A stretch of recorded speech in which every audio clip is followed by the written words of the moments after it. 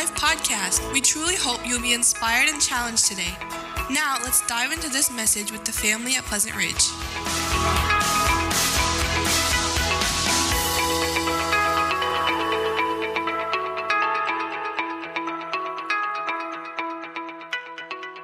In 2016, Sotheby's sent a few paintings that were suspected of being forgeries into the FBI to have them looked at.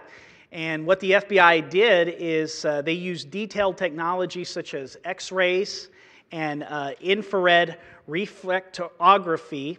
And when an authentic painting is placed under an X-ray, what they're able to actually be able to see is the artist's original work that may have had been abandoned. So maybe they started on something and then they covered it up, or maybe they could see certain places where they may have started to sketch something and then it had been covered up later on with something else.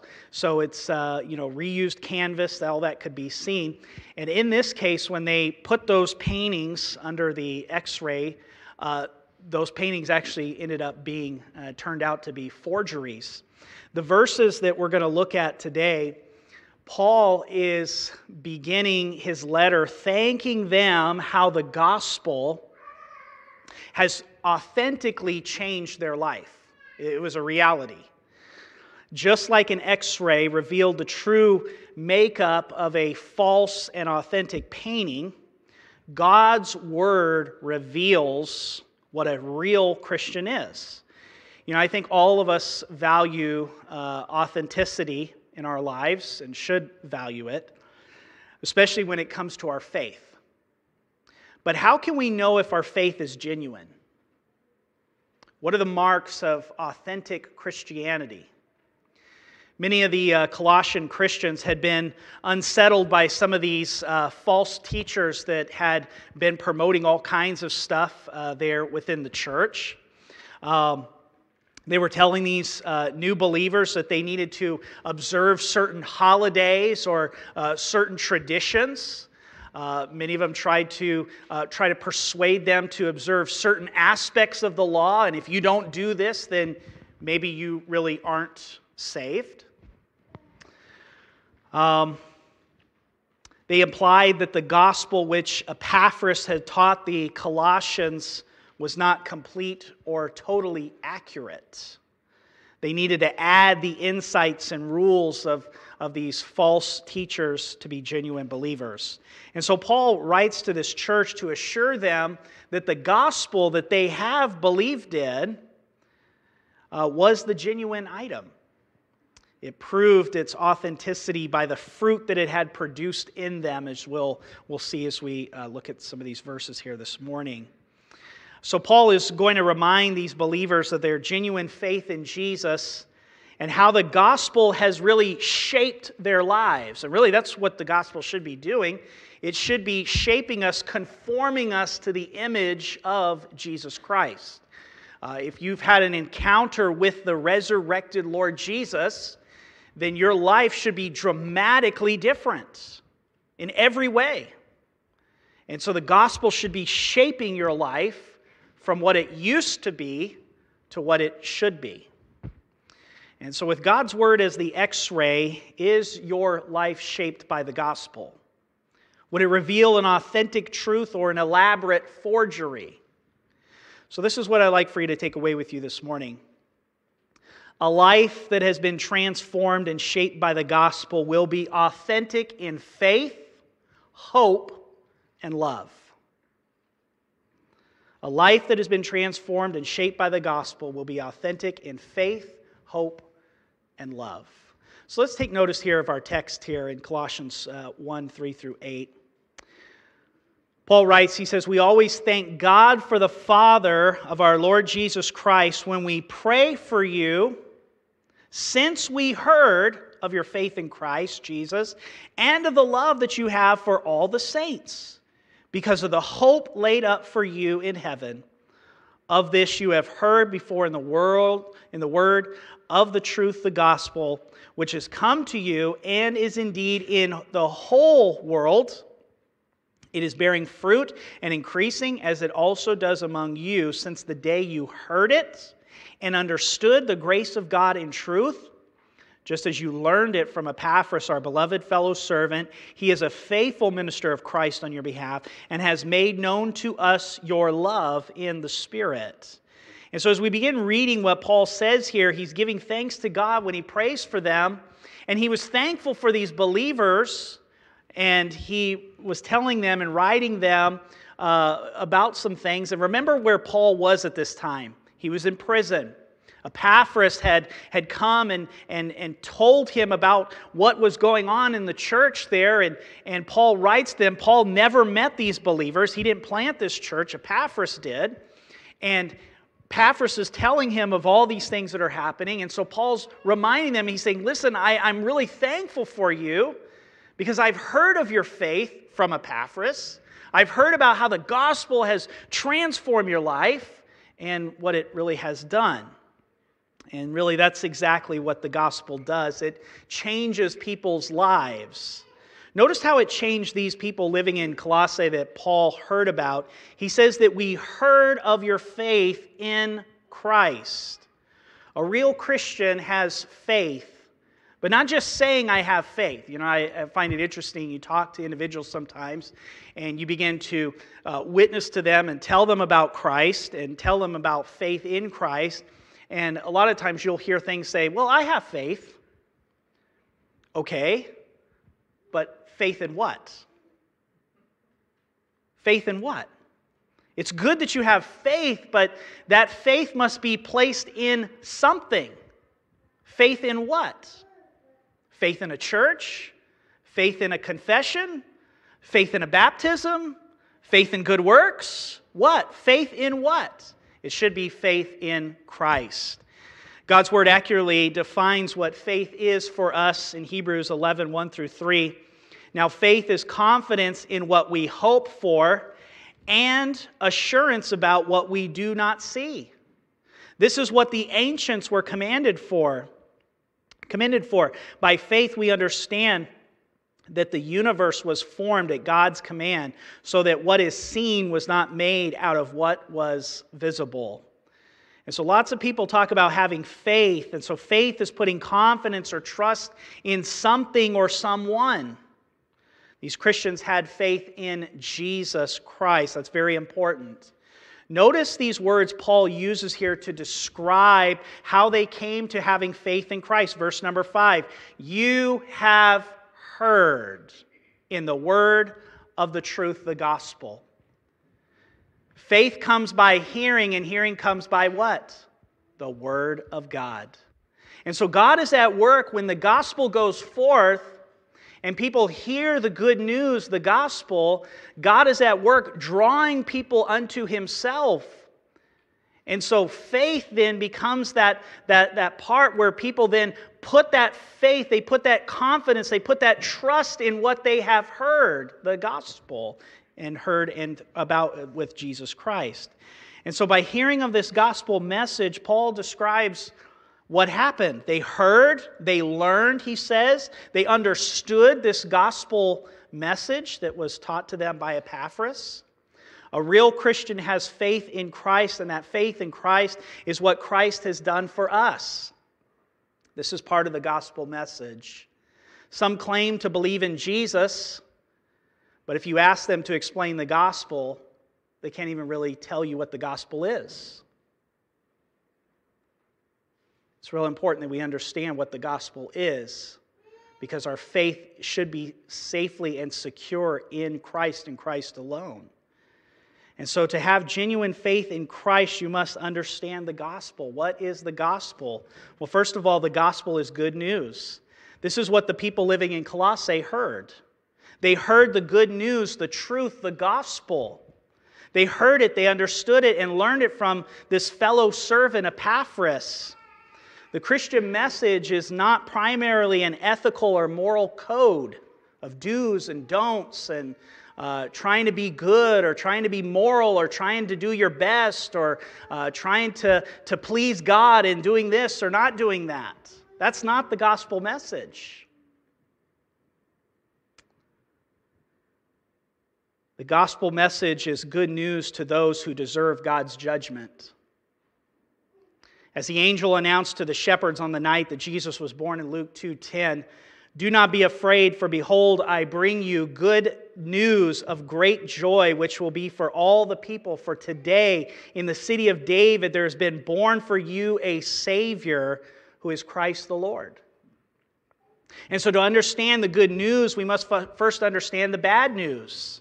We all have sinned and deserve God's righteous judgment. We stand before God guilty and condemned, and we cannot save ourselves. That's why we need a Savior. If you could be saved any other way except through Jesus Christ, then why is Jesus on the cross? You see, Jesus being put on a cross and dying a death that he did not deserve speaks volumes of our guilt and our sin. Jesus, the eternal God who took on human flesh through the virgin birth, is the Savior whom God sent to bear our punishment on the cross. The good news is that the God offers salvation is a free gift to every sinner who does not try to work for it. For by grace are you saved through faith, that not of yourselves, it is the gift of God, not of works, lest any man should boast. And it's God who justifies the ungodly, is what Romans 4:5 says. It's a gift, and you can't do enough good works for salvation. And so there's no other better news than that, to know that a person who stands condemned and guilty before God can now be forgiven, can have their sins pardoned. Not by any merit of their own, but solely based upon the mercy of Jesus Christ as a free gift. Secondly, the gospel changes us. Notice again that Paul in verse number 6, look what he says. He says, "This gospel, the word of truth, the gospel which has come to you as indeed in the whole world, it is bearing fruit and increasing, as it also does among you since the day you heard it and understood the grace of God in truth." And so the gospel is bearing fruit and it's increasing. Since they heard it and they understood the gospel has begun this fruit-bearing process in our lives. And by the way, if you have been radically changed by Jesus Christ, there should be fruit in your life to prove that. These believers were changed by the gospel, and there was fruit or evidence of a changed life. Has the gospel changed your life? How do you know? Is it because now all of a sudden you've decided to try to start doing good things? Is it because you are now repenting of sin and believing more and more of what God's Word says? Or is it just maybe you've tried to become more moral? Has the gospel changed your life? The Colossians were mostly Gentile pagans. They were living for the lust of the flesh, and so when the gospel came to them, it transformed their very way of living. When God opened their minds to understand, their hearts to respond, and their wills to believe, they were dramatically changed. You see, there is a great power of change that happens when a person believes the gospel. I love what Paul writes to the Corinthian church. He says, "You are the epistle of Christ, not written with ink and paper, but it's written on the fleshly tables of your heart." And so God's word should change us in so much that we become a living epistle of Christ's work in our lives, of what God has done in our lives. And there's fruit when that happens. Internally, the gospel bears the fruit of the Spirit in the lives of believers. It gradually but inevitably changes their thinking and behavior. Externally, the gospel increases as transformed believers tell others about the good news. Paul emphasizes this powerful effect of the gospel to underscore its authenticity. He says it's known in the whole world of what has happened here, that it's bearing fruit and increasing. And so this gospel, the true gospel that Epaphras had proclaimed in Colossae, had changed their lives and also the lives of others as it spread out even all over the entire Roman Empire. Authentic Christians understand and believe Christ's gospel. And so upon hearing the gospel, because they heard the truth of the gospel, who Jesus is, what he did, understanding grace, the unmerited favor of God, these people put their faith and trust in Jesus. That's why he says, we have heard of your faith in what? In Christ. Because you heard the gospel. You understood what it was. God has revealed these things to you. They didn't have faith in religion or a system of beliefs or a philosophy. They had faith in Jesus who resurrected from the dead. Our faith must be in all that Christ is and all that he did for us on the cross. Saving faith is always in the person of Jesus Christ, not just in doctrines or stories about him. You can watch the Passion of the Christ. You can listen to Bible story after Bible story after Bible story about who Jesus is. But if your faith is not in Jesus, the person and the work of Jesus Christ and him alone, it does you no good. So you must have faith in Christ. And so if you want to be saved from the penalty of your sin, to be delivered from the consequence of your sins and not face eternal judgment and damnation, then you must put your faith in Jesus Christ, the resurrected Lord and Savior. And so faith is so important because faith has no merit in itself, but rather is only as valid as its object. And in this case, they had faith in Christ. Christ alone saves. You can have all the faith in the world in a defective airplane, but guess what? That airplane's not going to fly. Many of the cults claim to have faith in Jesus, but their Jesus is a false Jesus. It's a different Jesus. It's not the Jesus of the Bible as it's been revealed in the truthfulness of God's Word. And so your faith must be in the revealed Jesus of the Word of God and God in that alone. But the point here is that we are not only to believe correct teaching about Jesus Christ, but also to believe in Christ himself. He alone is our Savior. It's no wonder why Paul could write to them and say, hey, I'm thankful for your faith in Jesus, because they had placed their faith in Christ, the King who ruled all kings. They depended on Jesus as the center of their lives. He thanked God that they found their identity, their value, their authority, not from any earthly authority such as Caesar, but from Jesus. Think with me just for a moment. What authority do you or I look to or trust to try to gain our identity? Is it Jesus and Jesus alone?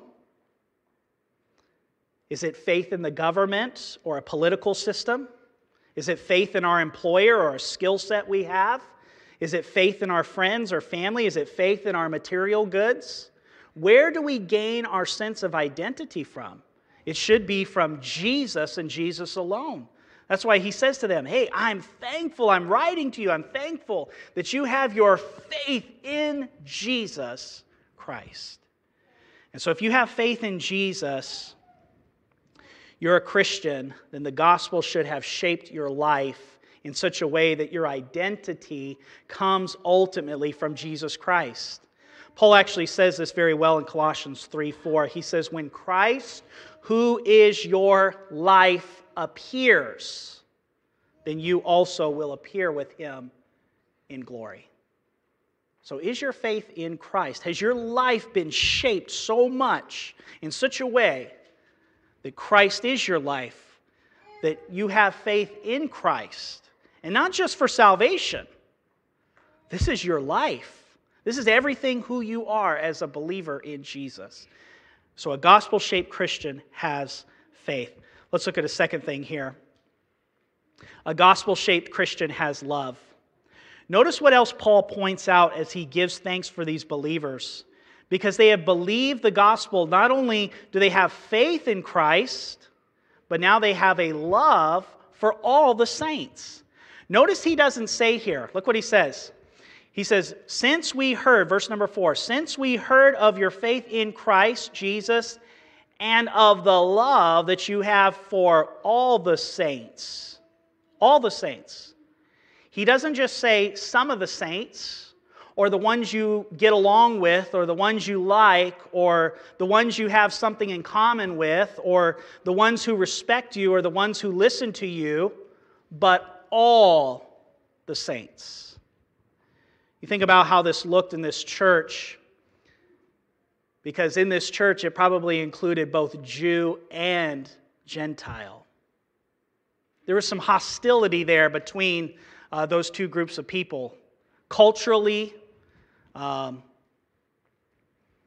even racially. But here the gospel had transformed their lives in such a way that they were able to look past now the cultural differences, the racial differences, and they said, this is now my brother or my sister in Christ, and we have a love for one another. The gospel changed that. The gospel created a love among the Colossians for their Jewish brothers and their sisters, and vice versa. Having a love for God and others has always been a mark of a life that has been changed by Jesus Christ. Love, in fact, is one of the major themes that Paul talks about, and how it is always in connection with faith in Christ. Notice how Paul puts it here in Colossians 1:4. He says, since we heard of your faith in Christ, Jesus, and of the love. So you have faith in Christ and love together. We also see these true statements that Paul gives us. For example, Ephesians 1:15, for this reason, because I have heard of your faith in the Lord Jesus and your love for all the saints. 1 Thessalonians 1:3, because we recall in the presence of our God and Father your work of faith and labor of love and endurance of hope in our Lord Jesus Christ. 1 Thessalonians 3:6, but now Timothy has come to us from you and given us the good news of your faith and love, and that you always think of us with affection and long to see us just as we also long to see you. 2 Thessalonians 1:3, we ought to thank God always for you, brothers and sisters, and rightly so, because your faith flourishes more and more, and the love of each one of you all for one another is even greater. 1 Timothy 1:14, and our Lord's grace was abundant, bringing faith and love in Christ Jesus. 2 Timothy 1:13, hold to the standard of sound words that you've heard from me, and do so with the faith and love that are in Christ Jesus. Philemon 5. In fact, Philemon was one of the believers that were living here at Colossae. He had a runaway slave, Onesimus. Paul actually talks to him about some of this stuff. Philemon 5, because I hear of your love, because I hear of your faith in the Lord Jesus and your love for all the saints. Galatians 5:6, for in Christ Jesus neither circumcision nor uncircumcision carries any weight. The only thing that matters is faith working through love.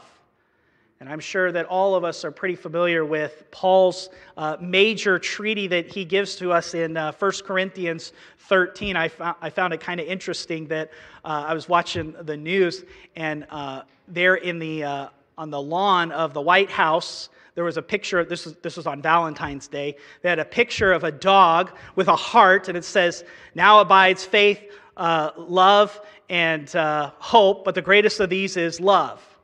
And, well, that's pretty interesting that they would have that there. But in 1 Corinthians 13, listen to what Paul says about what real love is. Verses 1 through 3, he says, if I speak in the tongues of men and of angels, but I do not have love, I'm a noisy gong or a clanging cymbal. And if I have prophecy and know all mysteries and all knowledge, and if I have all faith so that I can remove mountains, but do not have love, I am nothing. If I give away everything I own, and if I give over my body in order to boast, but do not have love, I receive no benefit. In verse 13, he says, and now these three remain, faith, hope, and love, but the greatest of these is love. You see, love is the distinguishing mark of Christianity. As Jesus said in John 13:34 through 35, a new commandment I give to you, that you love one another, even as I have loved you, that you also love one another. By this all men will know that you are my disciples, if you have love for one another. Can I ask you, is there a Christian brother or sister here, perhaps even maybe in this fellowship, in this faith family, that for some reason you find it difficult to love them? Maybe you just don't see eye to eye on the way that they see things. Maybe it's just, they just rub you the wrong way, okay? But the gospel should have such an impact upon your life that it shapes who you are as an individual, that you have a love for them. How can you change that? I believe it is through the power of the gospel, you reflecting on Christ's love for you. Notice Paul's words here in verses 7 and 8. Look what he says here. Just as you learned it from Epaphras, our beloved fellow servant, he is a faithful minister of Christ on your behalf and has made known to us, notice this, don't miss this, your love in the what? The Spirit. Capital S. Authentic Christian love is in the Spirit. It's spiritual. It's Holy Spirit, spiritual love. You can't fake it. You can't sit there and try to muster it up yourself. It is a total act of God working in you to love somebody that may not be very lovable. The Holy Spirit produces this love as His fruit in believers' lives. The flesh is basically very self-serving, resulting in the deeds of the flesh, which include, is what Galatians 5:20 through 21 says, enmity, strife, jealousy, outburst of anger, disputes, dissensions, factions, envying, drunkenness, carousing, and things like these. But Paul describes the love which the Spirit produces for us in 1 Corinthians 13:4 through 7. He says, love is patient. Love is kind, is not jealous. Love does not brag. It's not arrogant. Does not act unbecomingly. It does not seek its own. It's not provoked. Does not take into account a wrong suffered. Does not rejoice in unrighteousness, but rejoices with the truth. Bears all things, believes all things, hopes all things, endures all things. You know, if relationships were perfect or ideal, we wouldn't need the repeated commands to love one another. I am just as guilty in my own life. I have individuals, even family in my own life, that I find it very difficult to love.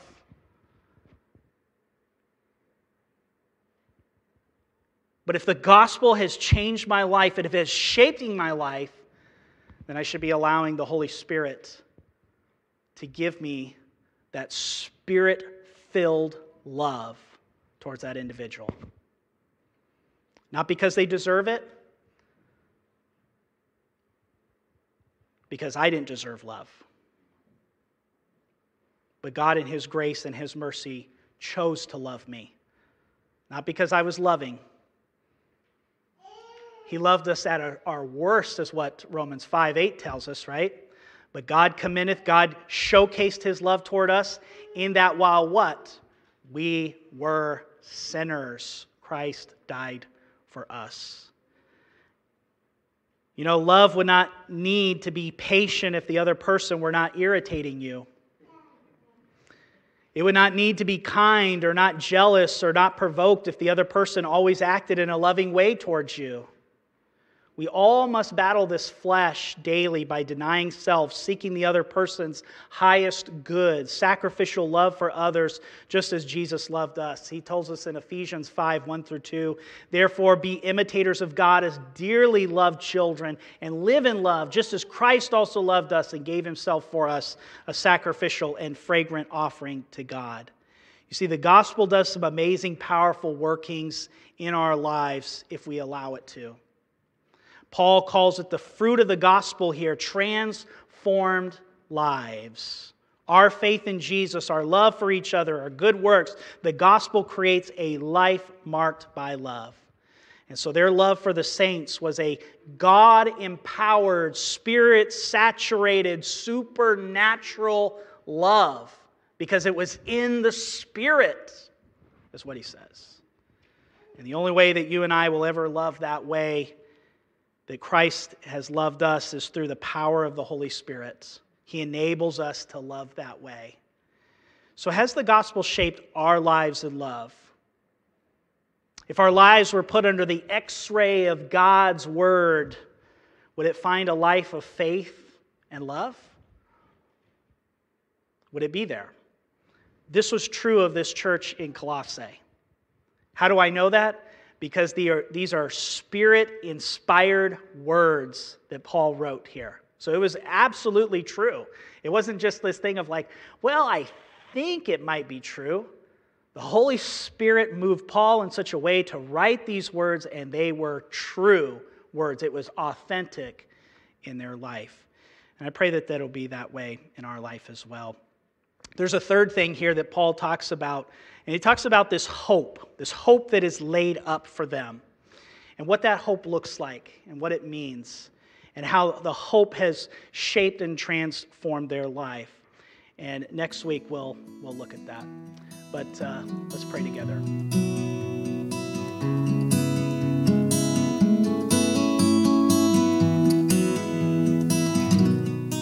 If you're interested in more information about our church or knowing the peace that Jesus gives, visit our website at lifeattheridge.church.